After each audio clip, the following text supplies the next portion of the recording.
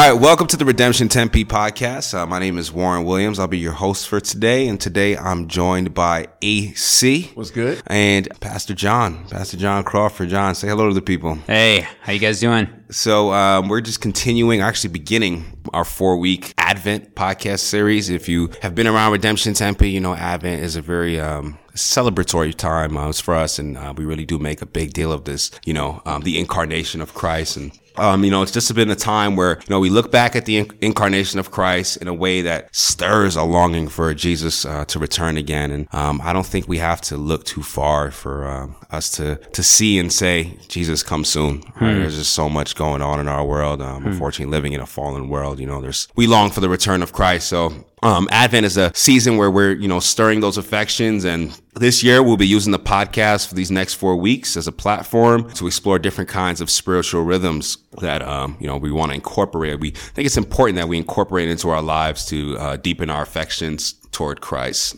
And so today's podcast, or today's episode, specifically is going to deal with the a spiritual rhythm that has to do with the body, right? The importance of the body. And we want to look at what implications does the incarnation have on the importance of the physical body and the material existence, right? Like these things have implications on real world things. We're not just talking in a level that's just not present with us, right? We're talking about things like the incarnation has an effect on our real world. And it's interesting when we talk about spiritual rhythms. I think a lot of times we'll lean towards maybe scripture reading or prayer. And these, of course, are important things, but we don't typically think of the physical body when we talk about spiritual rhythms. And so that's what we're going to be talking about today. We're going to be talking about resting and fasting, and Sabbath, and a couple different topics here. I'm just going to actually pass it over to AC. AC, can you talk about the importance of the physical body? And AC, talk about why is this an important thing, and why do you think this goes missed?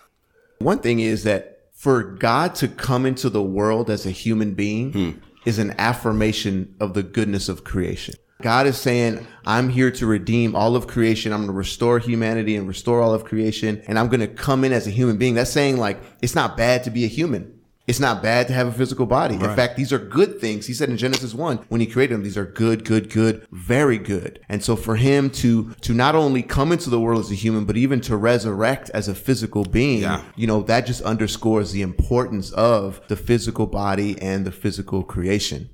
Yeah. And I think that for a lot of Christians, especially evangelicals, there's been this kind of disembodied type of faith where, we've got this spiritual realm, spiritual life, and then we've got this kind of physical bodies, physical life. And really, there's a long history to that. We trace it all the way back to Plato, though. Really, this kind of Platonic notion. And then after Plato, this Neoplatonism. Right. And really, essentially, those are confusing words, but what that boils down to is that there was a division between the good spiritual realm and then the world and kind of the physical material stuff is evil. And then that translates into the human body even, that the human body was actually inferior and the spiritual realm was superior. And so bodily life ended up being kind of inferior, but spiritual life was of great utmost importance. And this led to kind of this otherworldly notion, which oftentimes that has been synthesized with scripture. It's been synthesized with the Bible. And all the way from Plato, the early church was wrestling through these early church heresies and Platonism. And really what we see and what AC just said is that, the fact that Christ puts on flesh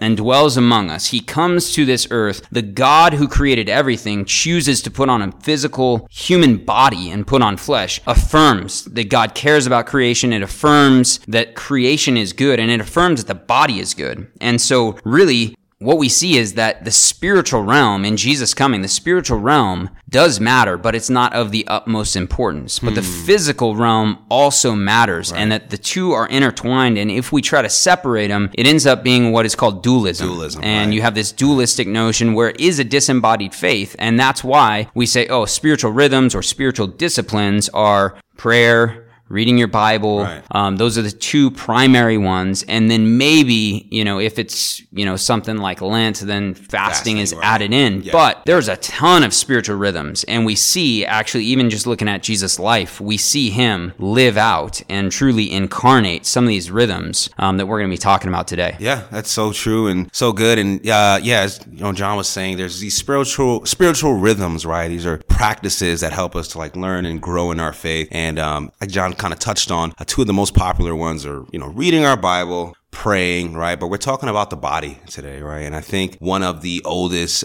spiritual rhythms that I guess we can associate with the body would be fasting. It's one of the oldest spiritual practices. We see Jesus basically assuming that his, those who will follow him will fast, right? But AC, can you tell us why do we fast? What is the point of fasting? Do we still need to fast? Yeah, just kind of tell us about that.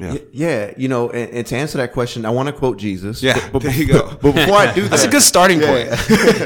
But I want to make sure that I'm not just like ripping a single statement he Right. made out of the context of his entire life and For sure. ministry. Because you can make Jesus seem to say a lot of things he's not really saying. That's right. If you start taking single verses out of context. People do that? Wow. I got a billboard to show you.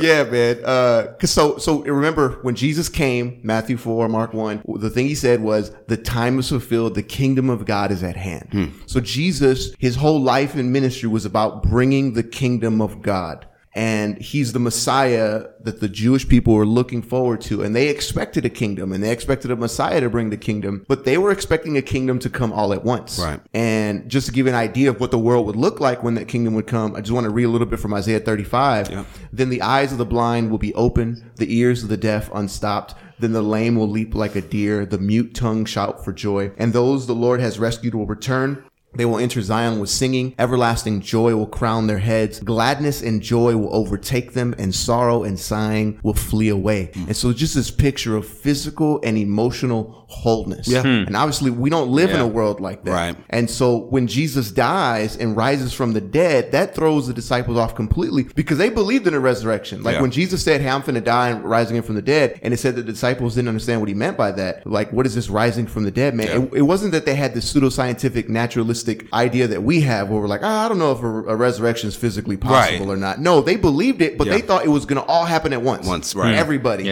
not just one person.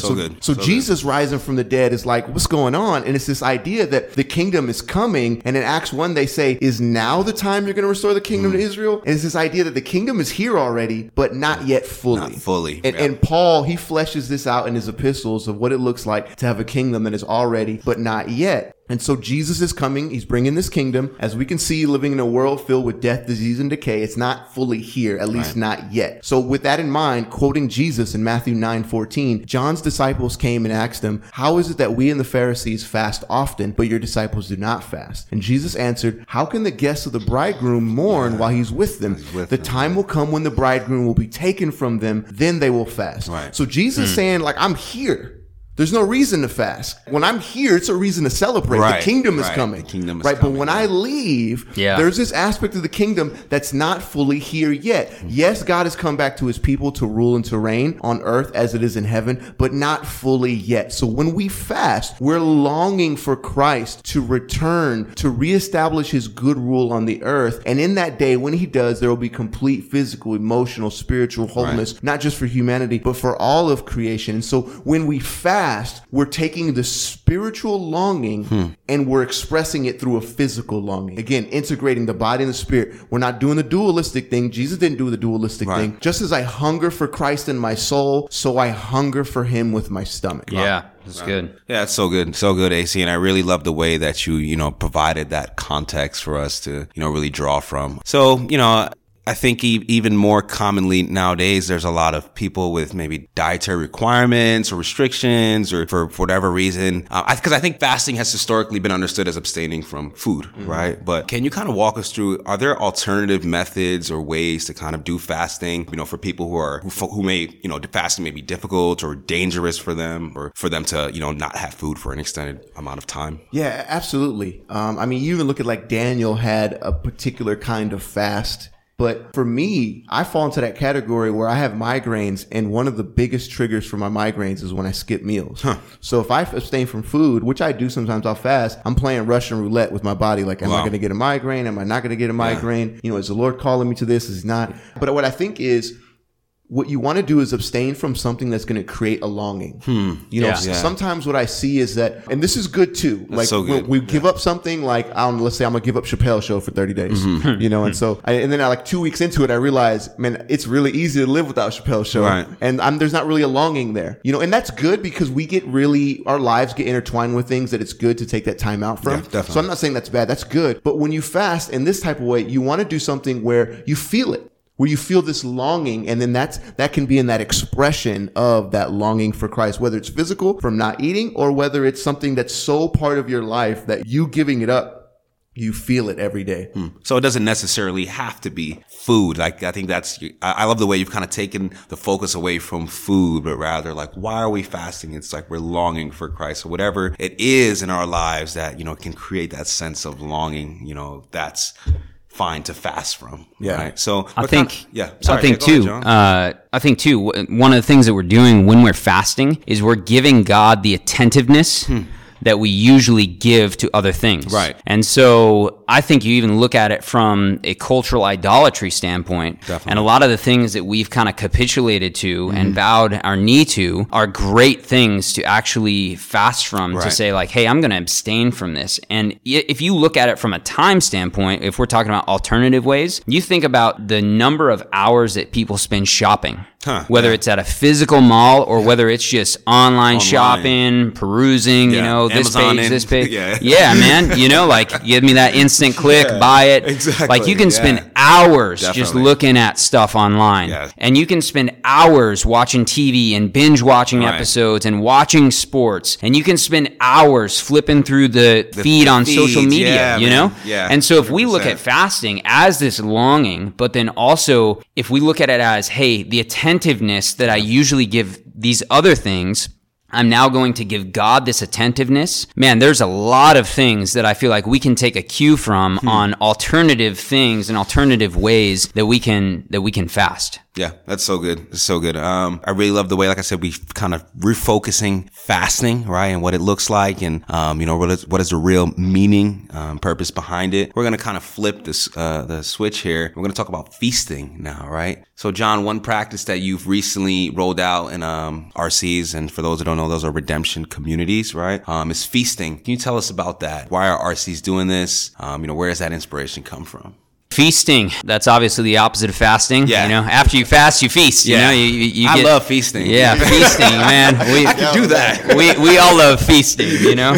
There's holidays built around feasting, not holidays built around fasting too often, you know? That's right. But, so within redemption communities, we've rolled out this initiative to really become a rhythm of redemption communities and to become a rhythm in people's lives, a spiritual rhythm of feasting. And when we say feasting, we're talking about shared meals around the table, but more than that, we're talking about hospitality.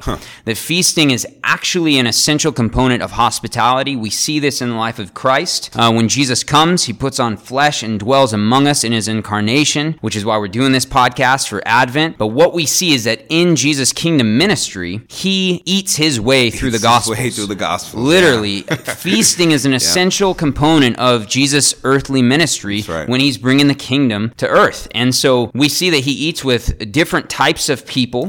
We see that he eats with sinners who don't know him, sinners and tax collectors. We see that he eats with religious people that don't believe in him, the Sadducees and the Pharisees. And we see that he eats with his followers, the disciples, people that know him, love him, and follow him. And I think that historically, for us as a church, and then also just the church, kind of the broader evangelical church, I think we feast with each other really well. The latter category of Jesus, as far as feasting with the disciples, I think we eat together and we get to know each other. Definitely. We pursue each other with great intentionality, and that's good. That's an essential component of biblical community. But what we often neglect is looking at what biblical hospitality truly was. And what biblical hospitality truly is that it always includes those on the margins. It always includes the stranger, and it always included people that weren't like us.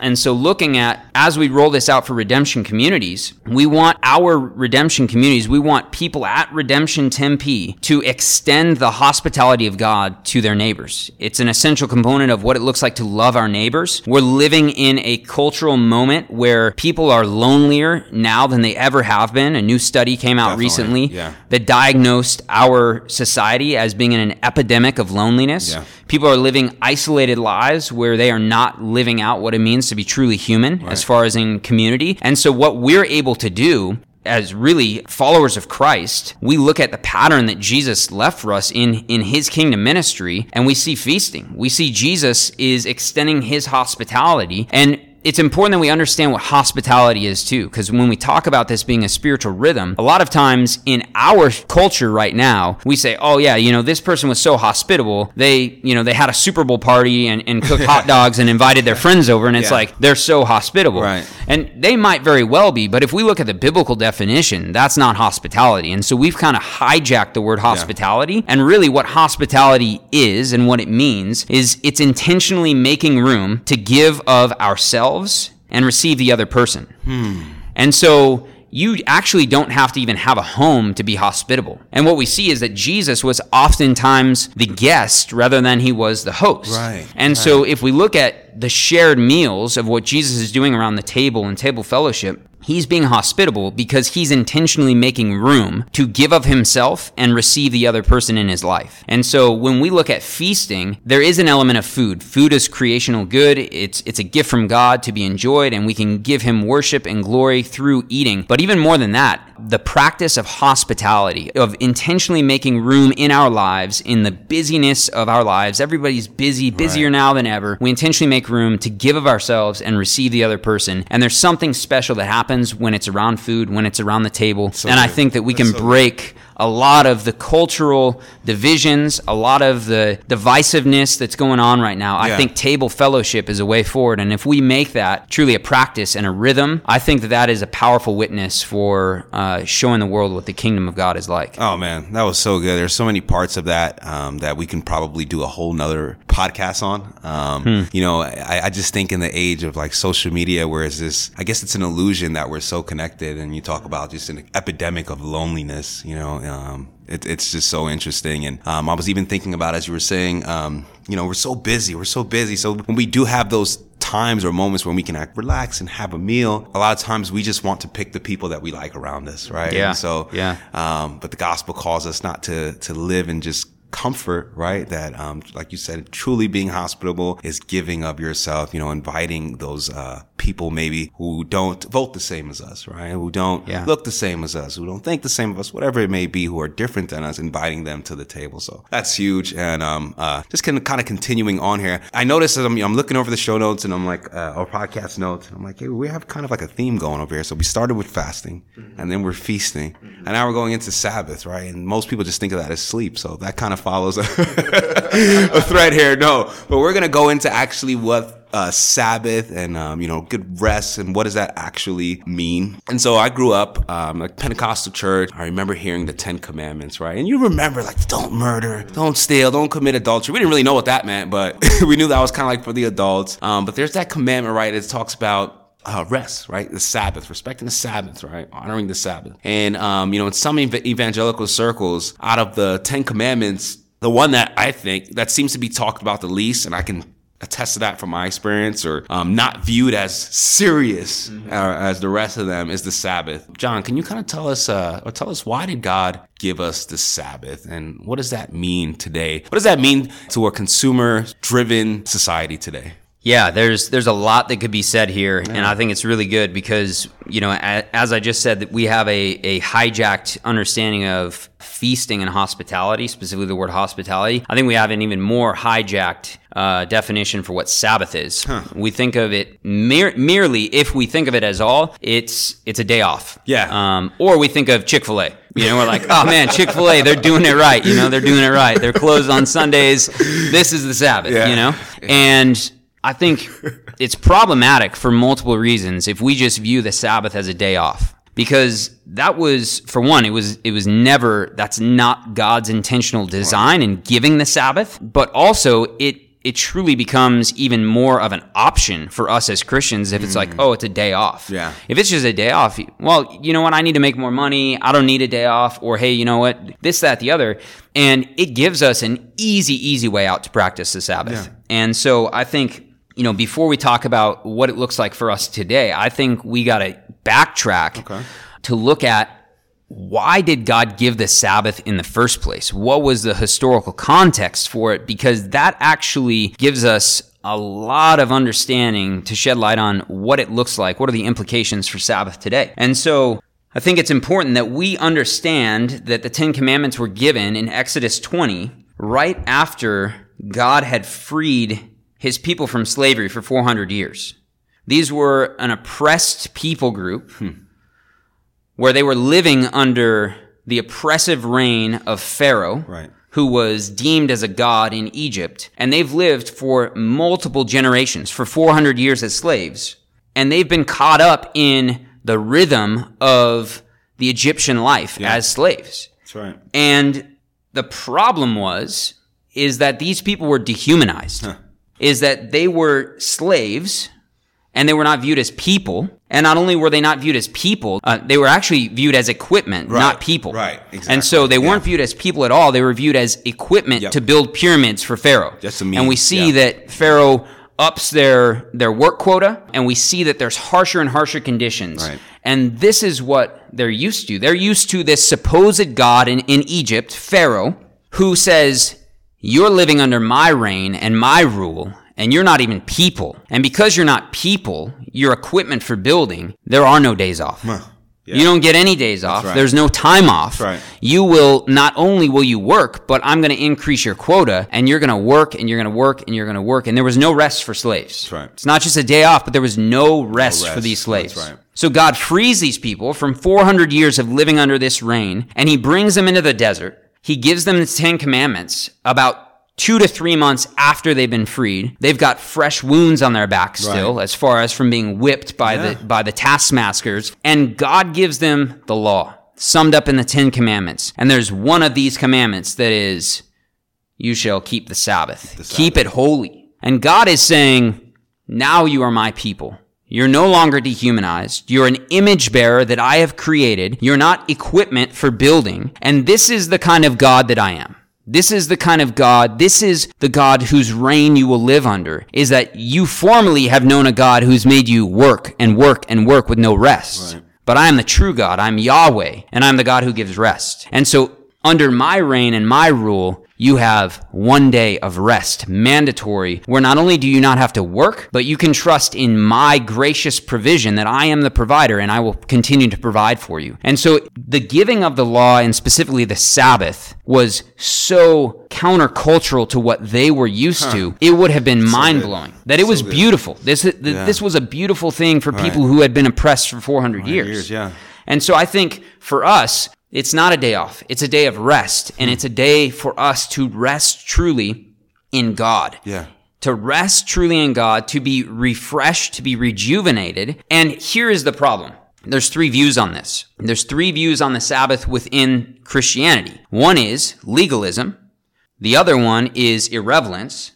And the other one is that this is a spiritual formation practice. And so I think for us, it's important that we figure out where we fall in this. Because for the legalism folks, they say you have to observe the Sabbath. You have to keep the Sabbath or you're in sin, and it's got to be on Sunday. And so there's folks that fall into this camp where it's actually become law. Where now you have to keep it, and if not, you're in sin. That's right. And it's actually you're creating a burden for folks, that's right? Right. It's like you better be in church on Sunday. You better be closed like Chick-fil-A. You know. On the flip side, you've got the irrelevance, where it's just not relevant to us. We're New Testament Christians. We don't follow the law anymore. The 10 Commandments, that doesn't have any bearing on us.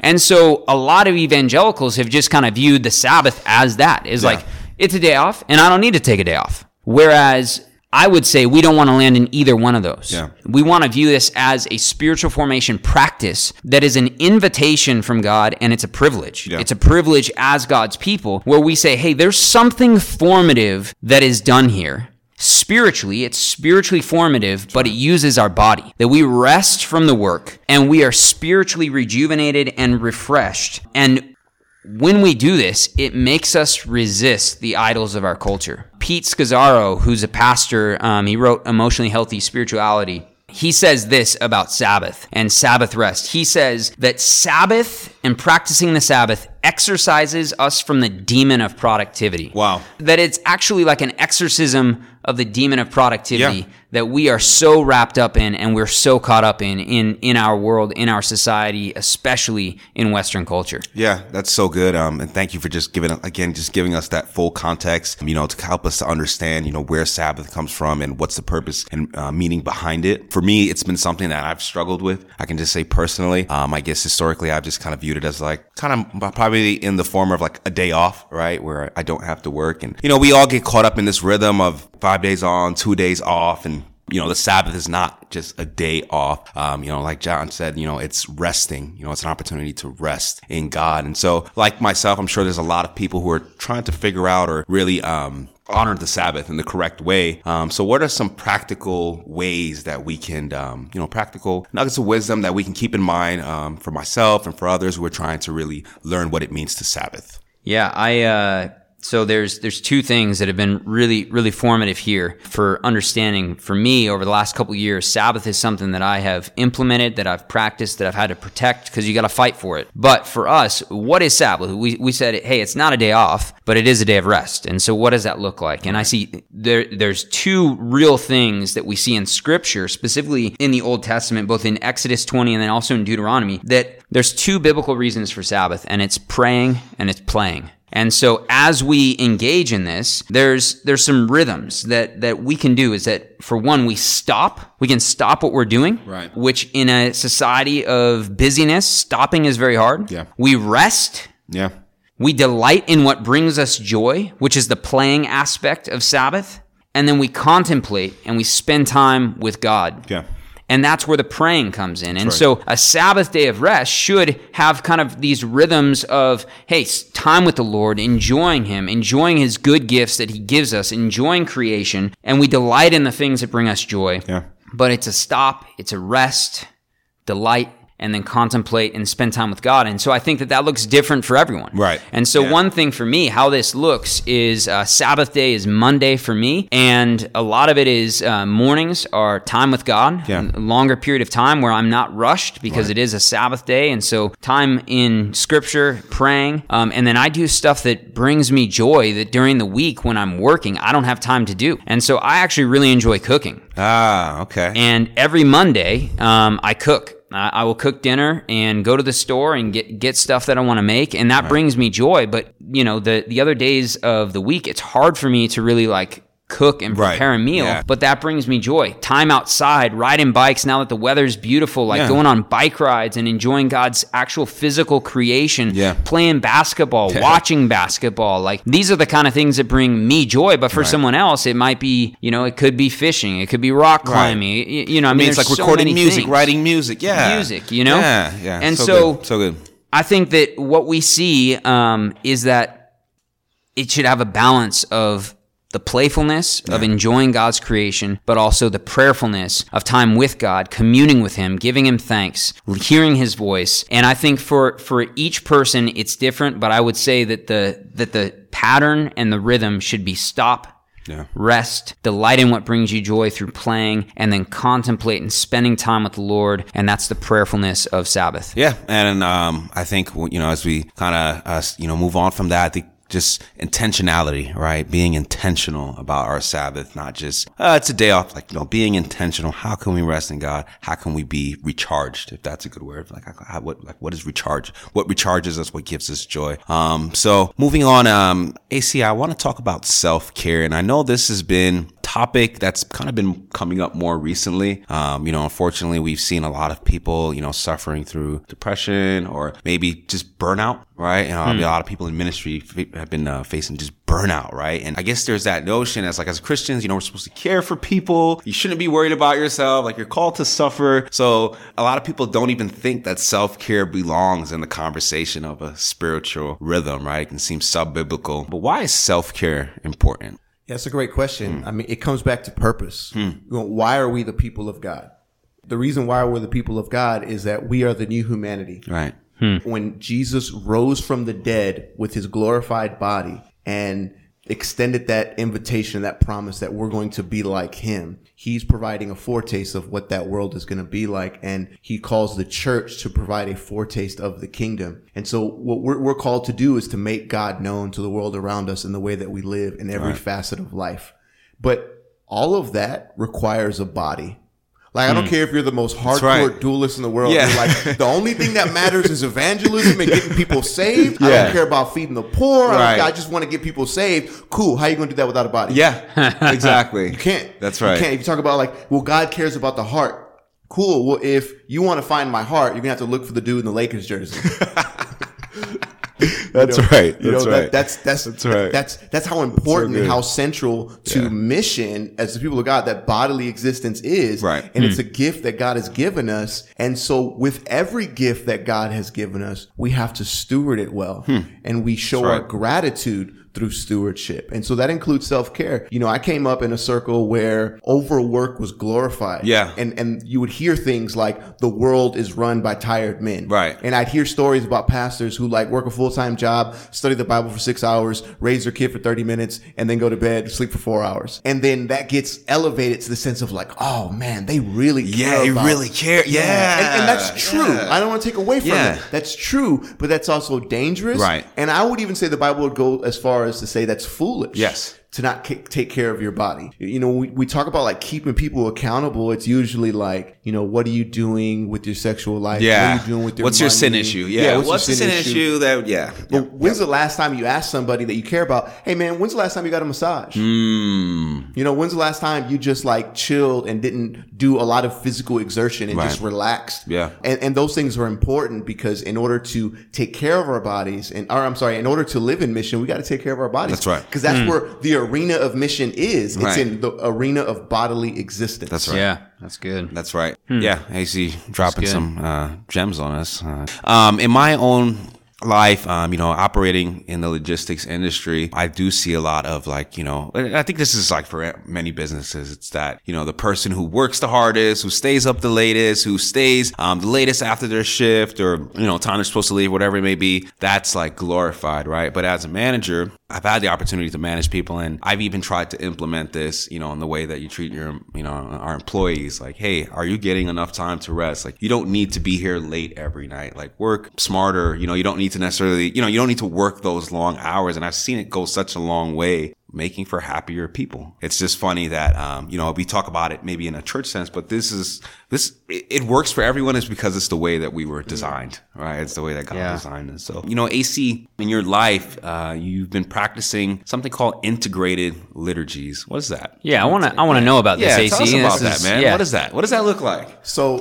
this started from a couple of things. One was from really reflecting on the importance of the body and not just doing spiritual rhythms in a vacuum. Over spiritualized. Another thing is like the reality that a couple years ago I was in a car collision where someone negligently hit my vehicle and I sustained a lot of soft tissue damage. And so now I have to do a lot of exercises and stretches in order to maintain my body. And the problem was like, all right, cool. I'm supposed to do that in the morning, but I'm also supposed to spend time with Jesus in the morning. That's right. And I don't have 2 hours every morning. So a lot of times it came like, well, which one do I pick? And so I was trying to think of, like, how can I integrate these things? Yeah. And so what I came up with is this thing I call integrated liturgy. And so what I do when I wake up in the morning, the first thing I do is I recite the Shema, Deuteronomy. You know, hear, O Israel, the Lord our God, the Lord is one. Love the Lord your God with all your heart, with all your soul, with all your strength. And as I'm doing that, I'm doing what's called a standing back posture, where you take the center of your back, line it up against the corner of a wall or a door, and you hold that posture and you walk away from the door holding it. And that's supposed to improve your posture. Right. And so it's an alignment thing. My alignment, I'm aligning myself spiritually, mentally, and physically. Oh, that's so good. Before the That's Lord. so good. I love that. That's good, man. Yeah, that's really good.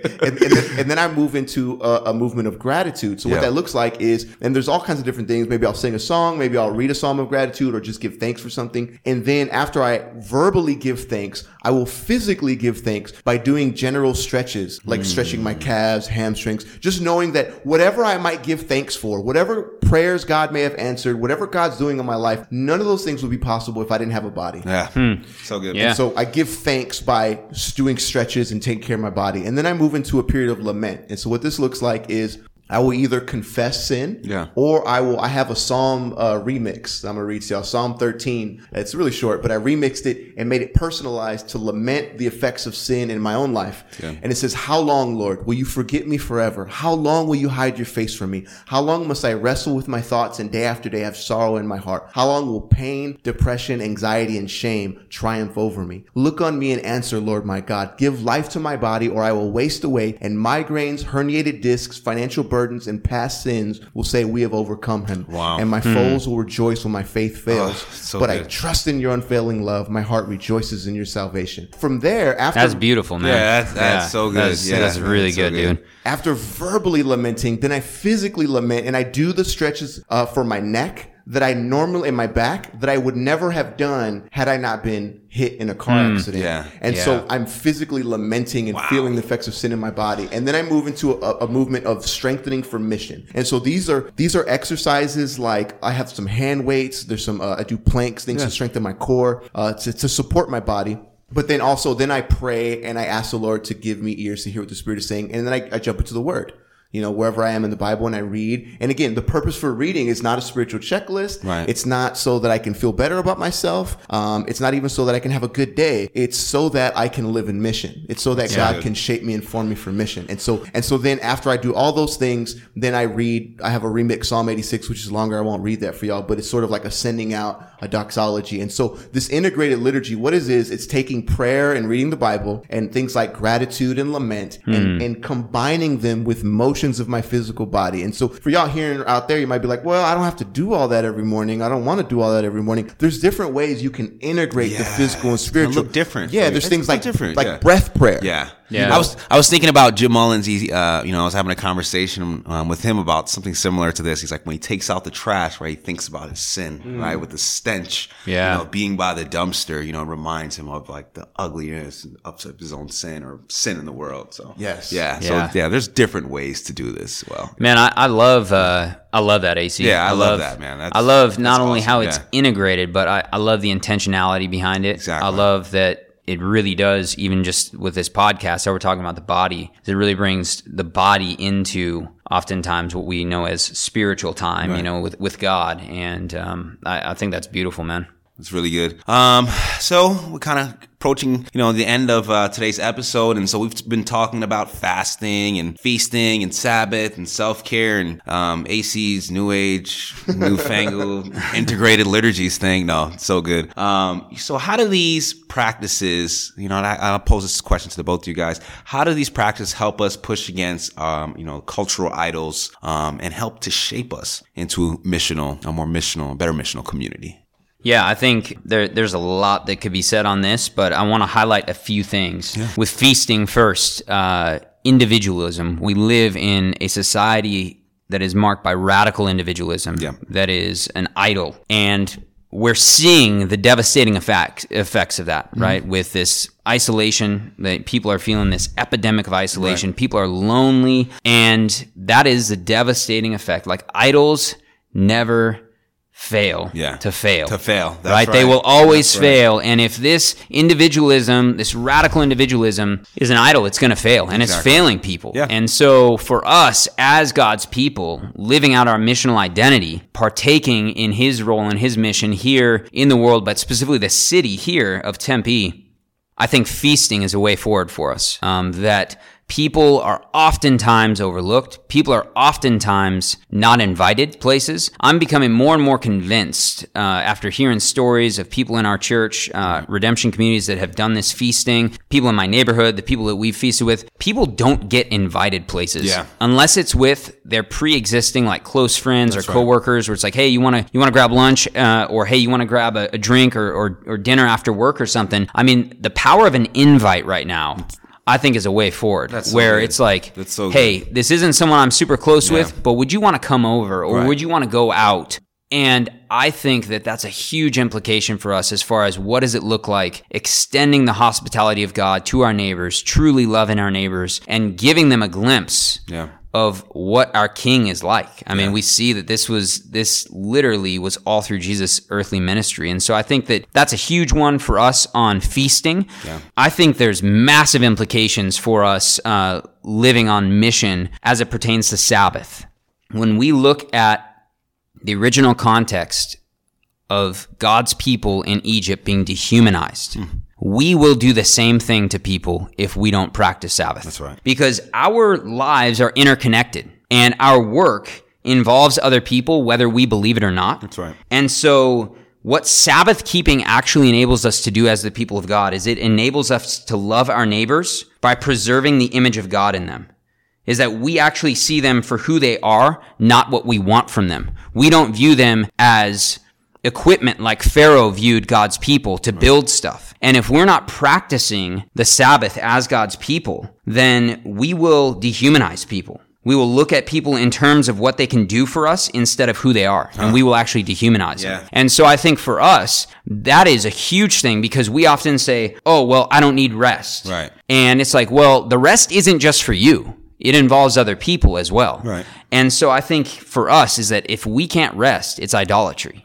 And so I think that that's one thing that involves Sabbath, but also just in the busyness of life, that people are being run ragged and there is no rest. I think for us as a community, not just individually, but a communal witness for the coming kingdom of the type of God that we have is that our God invites us to rest from work and that he is still good enough and will provide and sustain for us. And he can manage whatever chaos we have in our lives, that God will take care of it when we rest. Yeah. I mean, we always talk about, being that attractional community, right? Like, what an attraction that is, that we can rest, right? We don't have to be going 24/7. That's huge.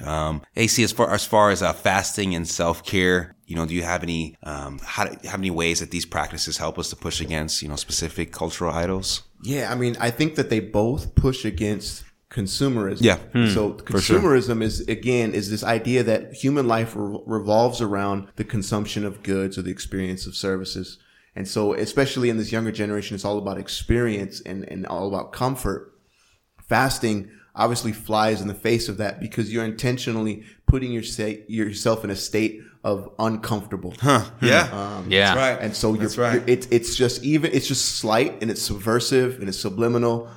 You're pushing against that. But on the other side of that, consumerism can not only lead to like chasing comfort, consumerism can lead to workaholism. That's right. Because I want to climb the ladder, or I want to provide a certain level of living for my family, or I want to get certain goods and services in my life. I have to have them, so I will overwork, and so I will then sacrifice my body on the altar of overwork. But self-care says, no, take your body back off that altar. That's right.